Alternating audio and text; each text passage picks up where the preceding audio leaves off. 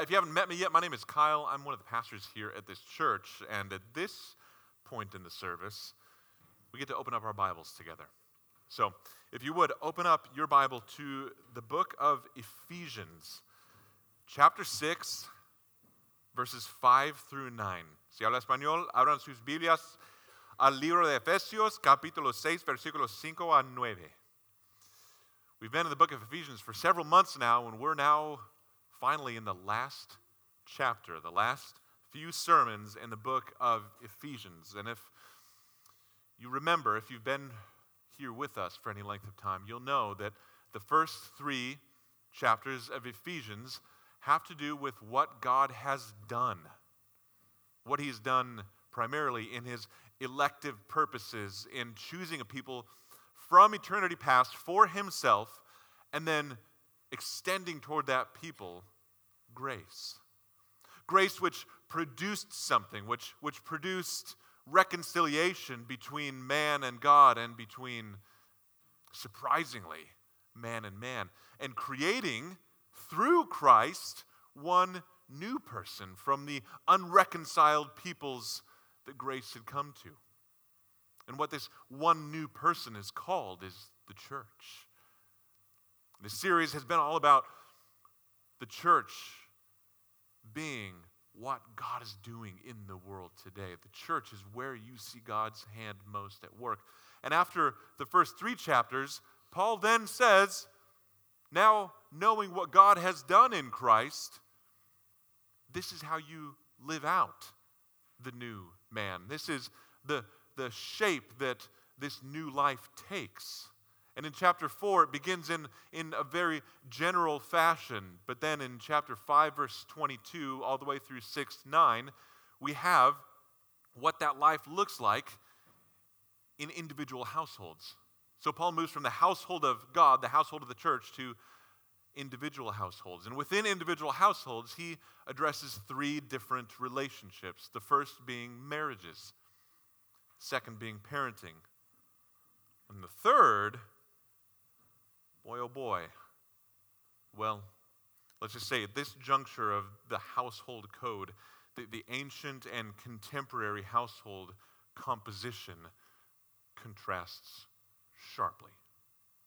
Because today, in the final section of the household code, we see Paul addressing the relationship between slaves and masters. So with that, let's read together in Ephesians chapter 6, beginning in verse 5.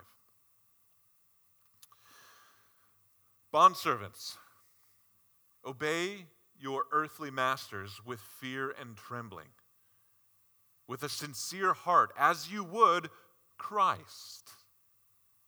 Not by the way of eye service as people pleasers, but as bondservants of Christ, doing the will of God from the heart, rendering service with a good will as to the Lord and not to man. Knowing that whatever good anyone does, this he will receive back from the Lord, whether he is a bondservant or is free. Masters, do the same to them. And stop your threatening, knowing that he who is both their master and yours is in heaven, and that there is no partiality with him. This is God's word. Would you pray with me? Heavenly Father, thank you for bringing us together once again on a Sunday morning to consider how our relationships might be changed by the gospel of your Son, Jesus Christ. How you change us from within, not from without. How you change the very essence of who we are, not just our behavior. How you change hearts, not merely external systems. Thank you, Lord, that you're in the business of transforming lives and raising the dead to life. We thank you, Lord, that we are the subjects of that transforming work. Lord, I pray that we would encounter Christ once again today and be motivated afresh to serve him and to love one another in him. It's in his name we pray. Amen. I wrestled with how to open up this sermon. This isn't the kind of sermon to open up with a funny story or some sort of attention catcher, but I think it'd be more appropriate to direct your attention straight to the text and look at that word that you see, if you're reading in the ESV version, translated as bondservants. And the word that you see translated as bondservant can just as easily be translated, and is in some versions translated, as slave. And it would not be an inappropriate decision to translate that as slave. And I think that the very mentioning of slave or slavery probably draws an immediate straight line connection in the mind of every American with the transatlantic slave trade that occurred from the 15th century all the way to the 19th century in the United States and in the Western world. And because of that connection that is no doubt made in everybody's mind, I think it's appropriate to begin the sermon with an affirmation that the unwilling enslavement of a human being by another as property is deplorable, is sinful, is cruel, is wicked in the eyes of God and in the eyes of this church. It's important to make that very clear right up front. Okay? Now here's the thing. The New Testament contains quite a few passages on slavery, and quite a few passages that speak directly to slaves and masters in the ancient world. And here's why there are a lot of people who struggle with the New Testament's teaching related to slavery. It's because it doesn't seem to come out and directly condemn the institution of slavery anywhere. In 1 Timothy 1:10, Paul identifies that slave traders, those who engage in the act of trading slaves as though they were mere property, are wicked. That is a wicked practice, and he condemns that. In 1 Corinthians 7:21, he tells slaves that if they're able to gain their freedom, that they should do so.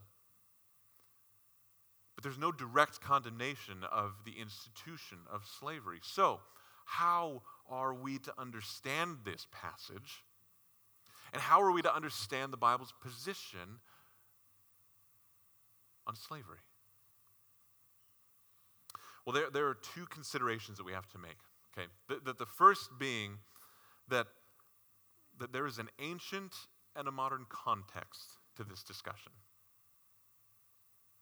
There's an ancient and a modern context. The second consideration is that there is an ancient and a modern application. And those, as you might suspect, will form the outline of the rest of the time together. So there'll be 2 points for this sermon. An ancient and a modern context, and an ancient and a modern application. But listen, if you're nodding off, if you're checking out right now just because you're thinking, well, this is just going to be sort of some sort of academic lecture about the Bible's position on slavery, listen up. Listen up, because this sermon involves you. Paul's point isn't to give a lecture about the institution of slavery. That is very much not his point. The deeper point he's driving home to each and every one of us even is this: that every Christian is a slave of Christ. That every Christian is a slave of Christ. And you might think, well, maybe, okay, as a preacher, he's just making a provocative statement there, and he's kind of trying to get people's attention. No, I'm not. This is the Bible's teaching.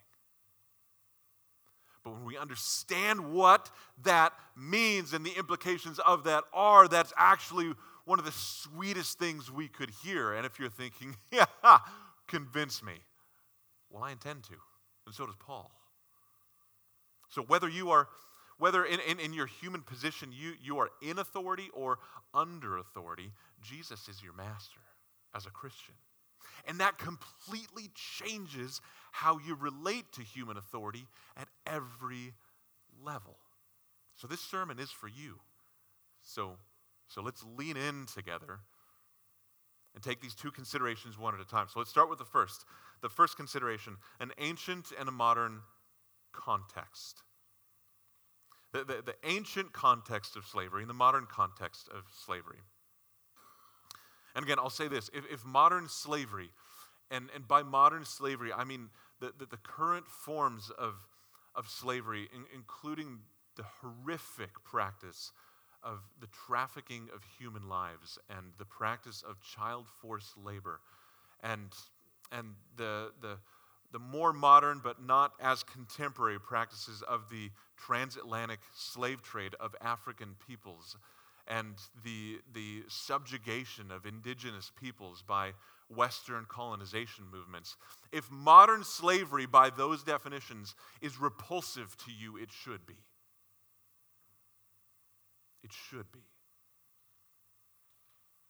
Frederick Douglass, one of the most important leaders for African American civil rights in the 1800s, said this of slave owners who used the Bible unjustly to justify their treatment of their slaves, said this. He said, "Between the Christianity of these slave owners and the Christianity of Christ, I recognize the widest possible difference."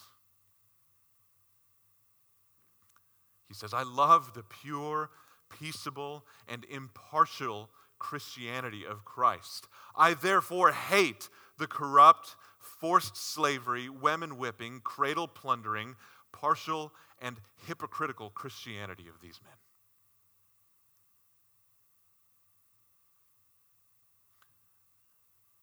There were in those times, there are in these times, there were even in ancient times,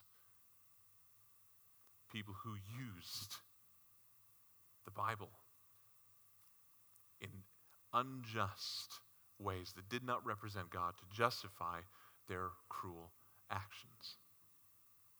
And in fact, it was correct and accurate Christian argumentation from the gospel by men like William Wilberforce and John Newton that eventually dismantled the transatlantic slave trade. It was the very teaching of Scripture. It was the teaching of the gospel that led to the abolition of the transatlantic slave trade. But in Paul's day, the transatlantic slave trade wouldn't begin for another 1,400 years. But that doesn't mean that slavery was uncommon in his day and in his context. In fact, scholars estimate that in the Roman Empire, 80 to 90% of the inhabitants of the Roman Empire were slaves in the first century. Slavery as an institution, at that time in the first century, it pervaded the entire Western world. It was part of the economy of the entire world at that point in time. Far more visible and far more active than in more modern periods of time. But listen to this and hear this clearly. First century slavery differed dramatically from the American and European enslavement of African peoples of the last 500 years. Scholar A.A. Ruprecht, in the Dictionary of Paul and his letters, writes that, first off, slavery in the first century was not race or ethnicity based. It wasn't the subjugation of one race by another race. Furthermore, in a time of conquest and empires, many slaves were prisoners of war. They were enslaved as a result of conquest and were incorporated into the societies of those empirical conquests. Many other slaves were men and women who sold themselves voluntarily to pay off large debts or even to willingly be relieved from financial obligations. selling themselves into slavery so that they didn't have to worry about working for a living, just kind of coming underneath the authority of another large household, sort of like coming underneath the authority of a business. Now, these kinds of willing slaves were known as bondservants, which is why you see the Greek word doulos translated here appropriately as bondservants. But beyond these things, slaves in Roman society were afforded a certain amount of civil rights that were completely uncommon to the 18th and 17th century slavery of America. There were also terms. Slavery was almost never lifelong unless it was a sentence for a particular heinous crime. Most slaves served a term of no more than 7 years, and most slaves were released from their duty by the age of 30. So it was a very different context in the first century in the Roman Empire. But here's the thing, that's not to say that it was a completely domesticated and nice and neat institution. No, there were, just as today, plenty of people who, with corrupt motives and corrupt desires, used it for the sake of their own gain at the expense of the harsh, cruel treatment of those under their authority. Listen to this. Author John Stark says, these explanations, while helpful, they don't deal with what Paul actually says here. Many pastors, apologists, and scholars only worry about defending Paul against endorsing slavery, and they totally miss his point. Tellingly, you and I, we haven't yet examined a single verse in this passage. So if we stopped right now, we would be doing this passage a complete injustice, because Paul's point here isn't to defend himself against the charge that he was pro-slavery. No. Paul has a more powerful weapon against human slavery even than any abolitionist had. And that leads us to the second point. So the first point being an ancient and a modern context that are different. Second point being an ancient and a modern application. So how do we look at what Paul says here and actually apply it in its ancient context and in its current and modern context? Let me first say that the reason that Paul didn't call for abolition wasn't because he was scared to aim so high as to call for abolition. No. He was aiming at something even higher than that. In the slave-master relationship, he was aiming at Jesus for both the slave and the master. Look at verse 5. Look at this. Pay attention to this. This isn't by happenstance. Verse 5. Obey your earthly masters. Obey as you would Christ. Verse 6. Obey, not by the way of eye service as people pleasers, but as bondservants of Christ. Verse 7, rendering service as to the Lord. Verse 8, the good that you do will be received back from the Lord. Notice every one of those verses addressed to slaves has to do with their relationship with Jesus. There is a horizontal relationship between them and their master, but ultimately, Paul is saying, hey, slaves, direct your eyes to Christ. But then in verse 9, and this was just stunning, he says to the masters, he says, hey, do the same to them, which itself, we'll get there, is just, you didn't hear that from anybody in those days. Do the same to them and stop your threatening, knowing that he who is both their master, meaning the slave's master, and yours is in heaven. Hey, masters, you yourselves are subject to a greater authority. Paul's aim is to direct the eyes of his readers, whether human slave or human master, to Jesus, the benevolent and ultimate master. And we've seen this principle play out over and over in the book of Ephesians, and Paul says it very clearly in Galatians 3:28. He says, listen, in Christ there is neither Jew nor Greek. There is neither slave nor free. There is neither male nor female, for you are all one in Christ. Listen, Christianity was not subversive in the sense that it stirred up rebellion. It was subversive in the sense that it raised the slave to the level of being an equal human being before Christ. You see, not even abolition could do that for somebody, because the human heart is still involved.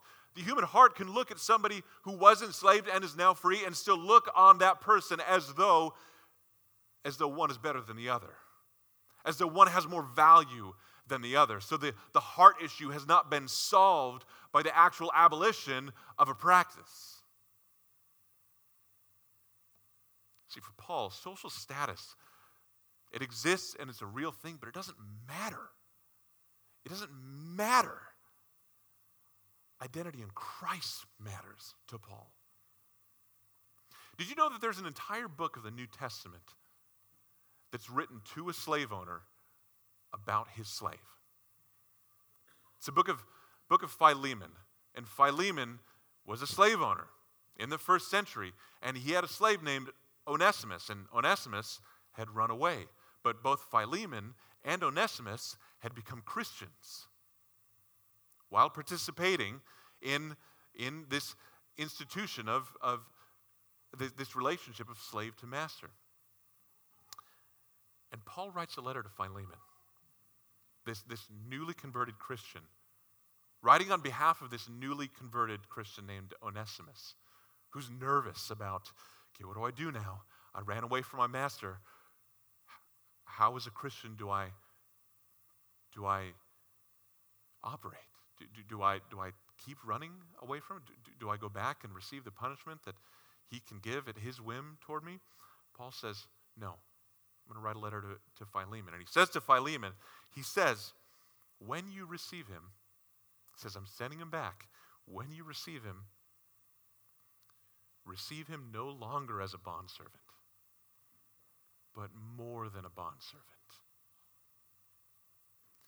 as a beloved brother, especially to me, but how much more to you, both in the flesh and in the Lord. See, Paul is saying, hey, because of Christ, there's this social relationship that may still exist, but that doesn't matter to me. To you, he's now more than that. To you, he has been elevated. Both of you have been elevated to the household of Christ. And that's how you're to regard him now. That's his point. Social status in any sector does not matter to Paul. It doesn't matter to Christ. Even slaves and masters have been made one in Christ. The important issue is that one is serving Christ. Social status is simply the context for that service. And so he says to slaves, obey your masters. And verse 6, look down at verse 6. He says, not by way of eye service. In other words, don't seek to do well in the sight of men. Don't make it about seeking the approval of your master. That's not what you should be concerned with. Why? Because there's a greater authority that you've been subjected to, which is the authority of Christ. Not by way of eye service so as to please men, but so as to please Christ. And he doesn't just say so as to please Christ. Look at this. He says, look at this. But as bondservants of Christ. And I said this at the front end. That's the same word, doulos, which can also be translated as slave. Paul is literally saying to them, render service. Not as eye service, as though you were to please men, do it as slaves of Christ. Do well in the sight of Christ, your master, as his slave. And this is the point where you go, whoa, whoa, whoa, what do you mean? Slave of Christ? On one hand, it's in here, it's in your Bibles. Paul said this. On the other hand, you're asking, well, you're telling me that Christianity actually calls followers of Christ to be his slaves? Actually, what I'm saying and what you're hearing here is actually not that provocative, because here's the thing. If you haven't been paying attention, take a big deep breath. Look forward, open up your ears, soften your heart, turn on your brain, and consider this. According to the Bible, every single person on earth is a slave. Every single person on earth is a slave. So that's why it's not that provocative to say that Christians are slaves to Christ, because everybody is a slave. It's just a matter of who you're a slave to. And Jesus himself says in John 8:34, he says, everyone who practices sin is a slave to sin.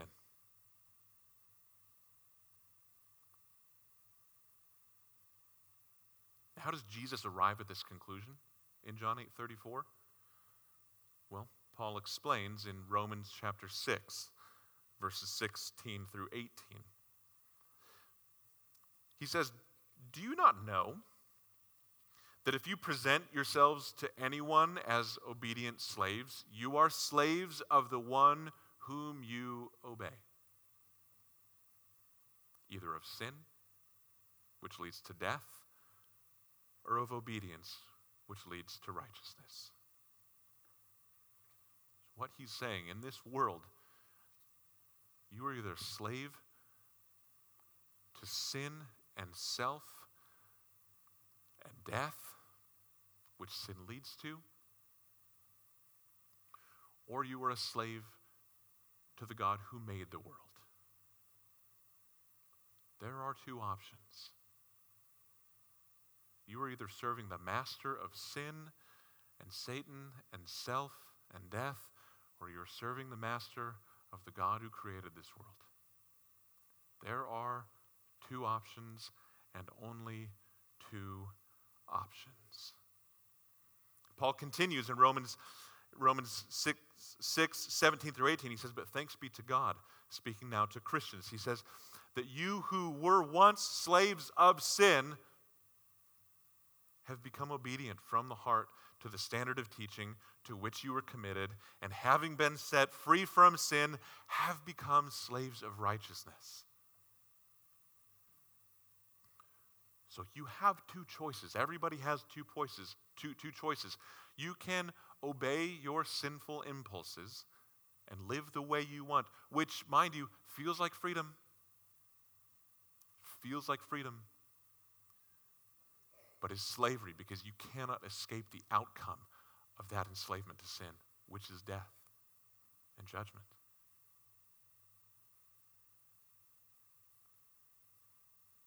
Or you can obey Christ and submit as a slave of Christ. And listen, if you're not a Christian and you're hearing this and you're thinking, okay, all right, got two options, but what kind of a master is Jesus? Because how do I know that one is better than the other? Well, Jesus says in Matthew 11:28, as the master of all who would come to him, he says, come to me. You heard it this morning in the call to worship.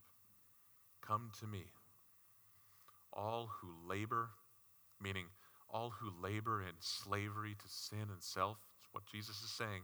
Come to me, all who labor and are heavy laden with sin and guilt. Come to me, all who labor and are heavy laden, and I will give you rest.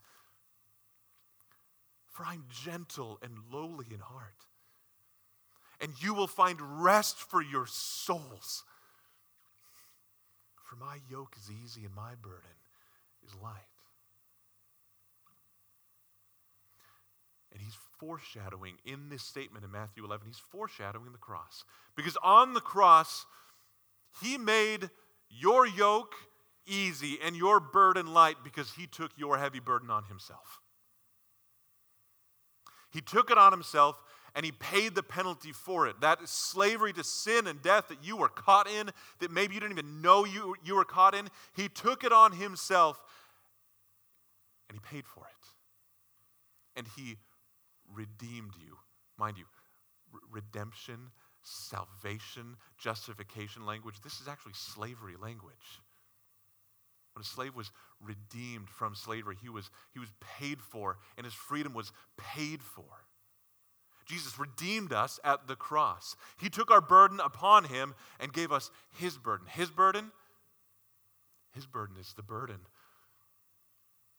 of being alleviated of all guilt.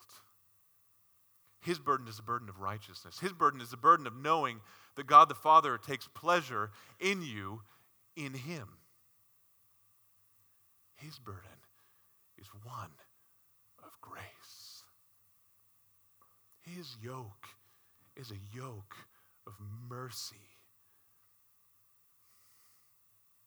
He throws off the shackles of slavery to sin, and he says, I have obeyed in your place. Welcome into my household. Follow my teaching, my ways. Follow the righteousness that leads to life. And when the Bible says, obey your master, Christ, that's the obedience he's talking about. It's the obedience that leads to life.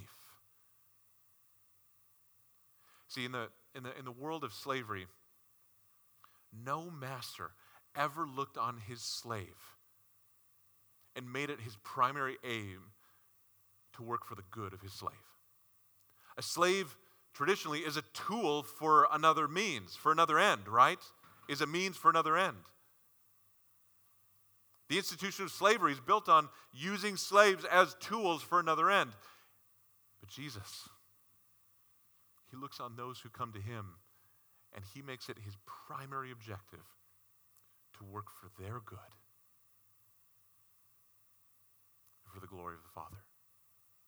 There is no master like Jesus. There is no master that you could ever hope to find like Jesus. And get this, not only is Jesus a good and kind master, he's preserving a reward for all who follow him. Look at verse 8. So obey your masters, render service with a good will as to the Lord, not to man, knowing that whatever good anyone does, this he will receive back from the Lord, whether he's a bondservant or free. So he's saying, hey, whether you are currently a slave or whether you're free, your reward is not in this life. It's not about the comfort that you can live in right now. It's not about the treatment that you receive from others right now. He says, I am preserving for you a heavenly reward. 2 Peter 1 says that it is an inheritance that is imperishable, unfading, unchanging, kept in heaven by Christ himself. And he's saying, slaves, I know your earthly role right now is hard and it feels like there's no reward. But render service with a good will, knowing that I, your Lord, your master, I'm preserving your reward. And it's greater than anything you could hope for in the here and now. So are you enslaved? Are you under authority? You may not see much reward in this life, but that's okay because your reward in heaven is so much greater than you can imagine. An eternal perspective matters, is what Paul is saying here. This life is not all there is. In fact, this life is only a glimpse of the good that's to come for those who are in Christ. Now, I want to get to modern application, but before we get there, I want to address verse 9. Okay? Paul gives instructions to masters, and it's one verse here. Verse 9, look down there. Masters, do the same to them. Stop your threatening, knowing that he who is both their master and yours is in heaven, and there is no partiality with him. You see, he's already taken the slave and elevated them to a position of equal humanity to their masters. But now he's saying, and this is revolutionary, he's saying, masters, you have no right to threaten or mistreat your slaves. Instead, treat them with a good will, just like I've just instructed the slaves to treat you, because you also are slaves to the same master they are. In other words, masters, your human authority is a checked authority. It is not ultimate authority. You yourselves are subject to a greater authority, the same authority that your slaves are subjected to. It was unheard of to call a social superior to respect a social inferior. Never in that society was that called for. Author Ryan Vandervoort says that many earthly social structures basically communicate, I am better than you. But in Jesus, any hierarchies we create and use as power plays over others are instead leveled. All of them. Masters, you're under the same authority your slaves are.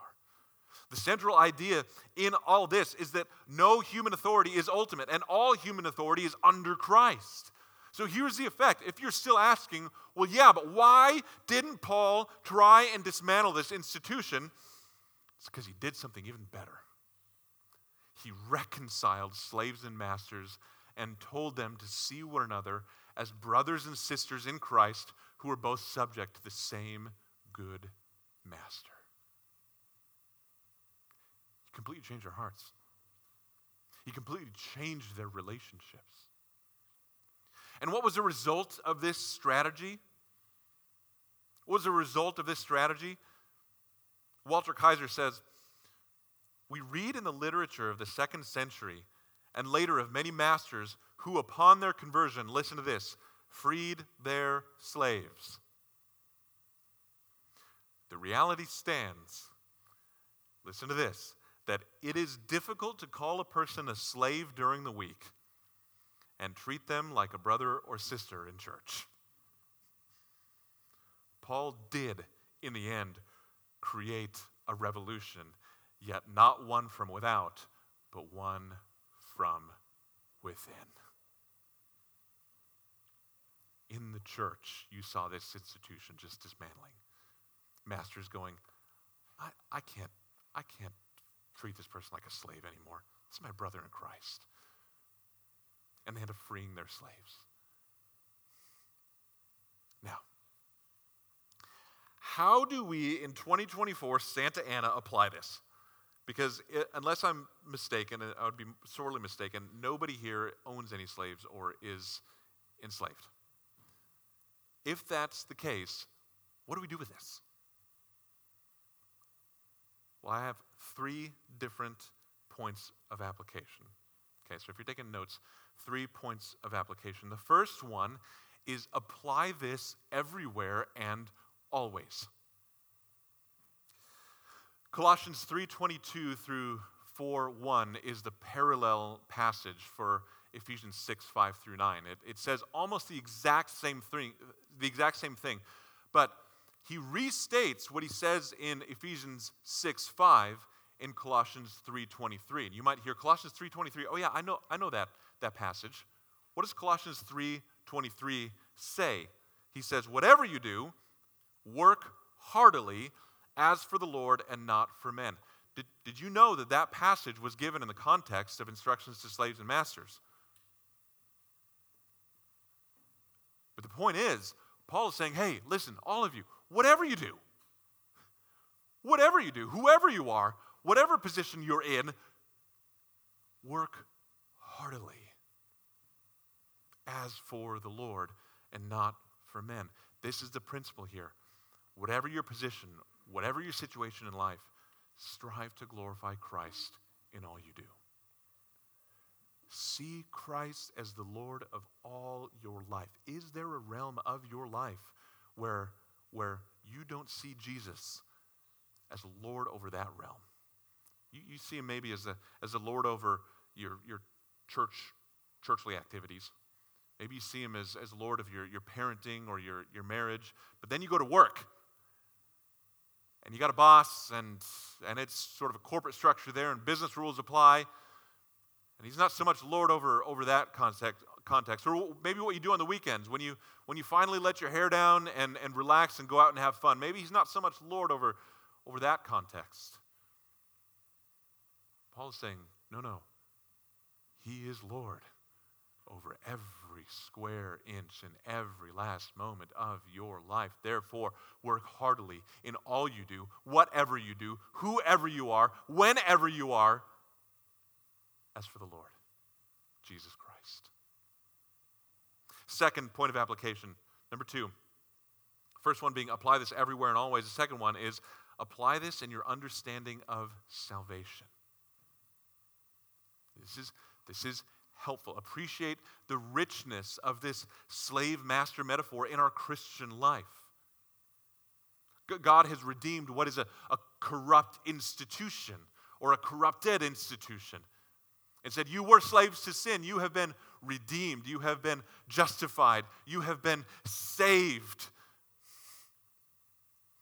This isn't just a helpful metaphor to understand our lives before Christ as slavery to sin. But that perspective, it unlocks much of the beauty of what Christ has done in our hearts, in our lives.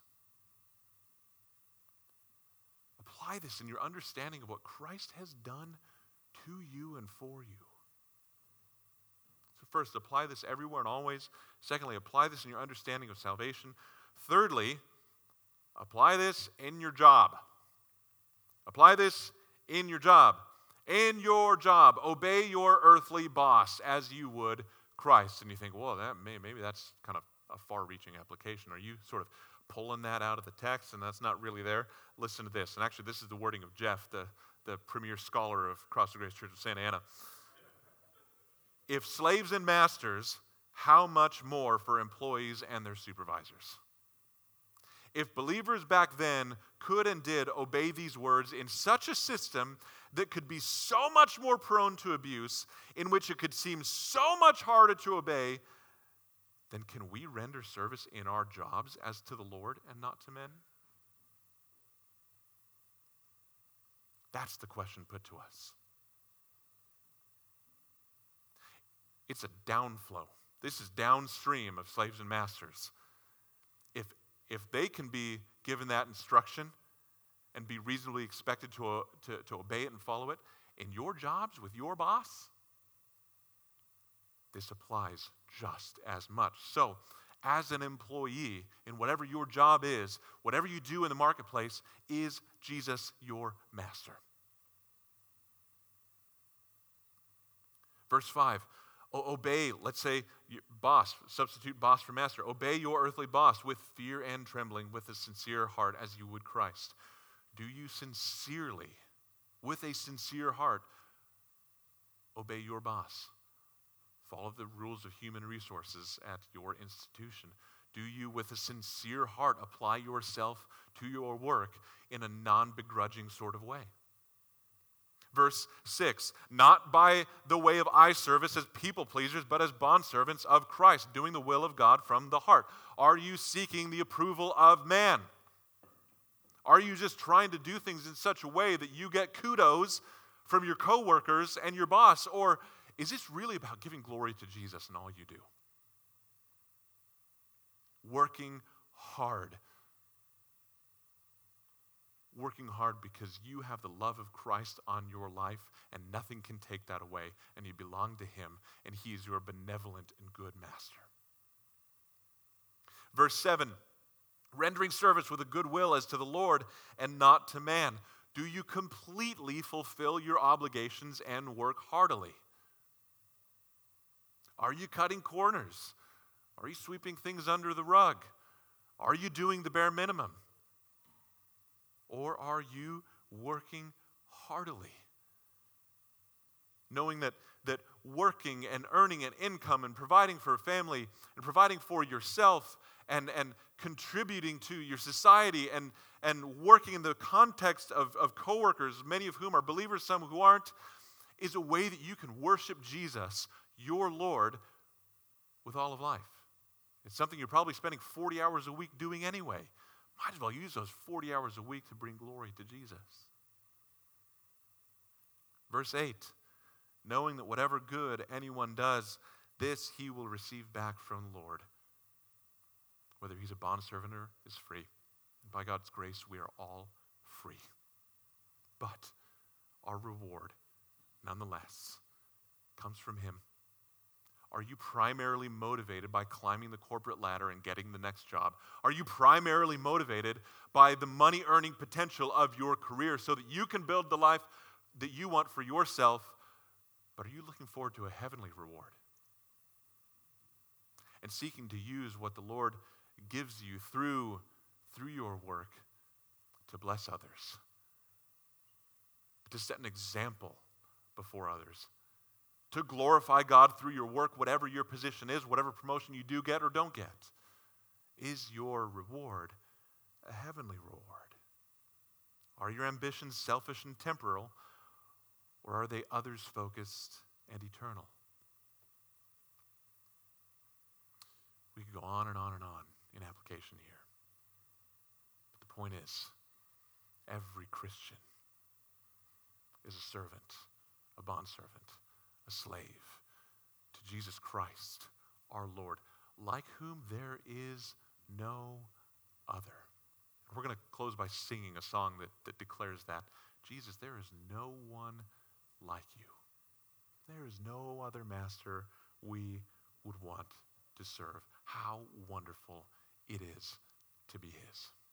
Would you pray with me?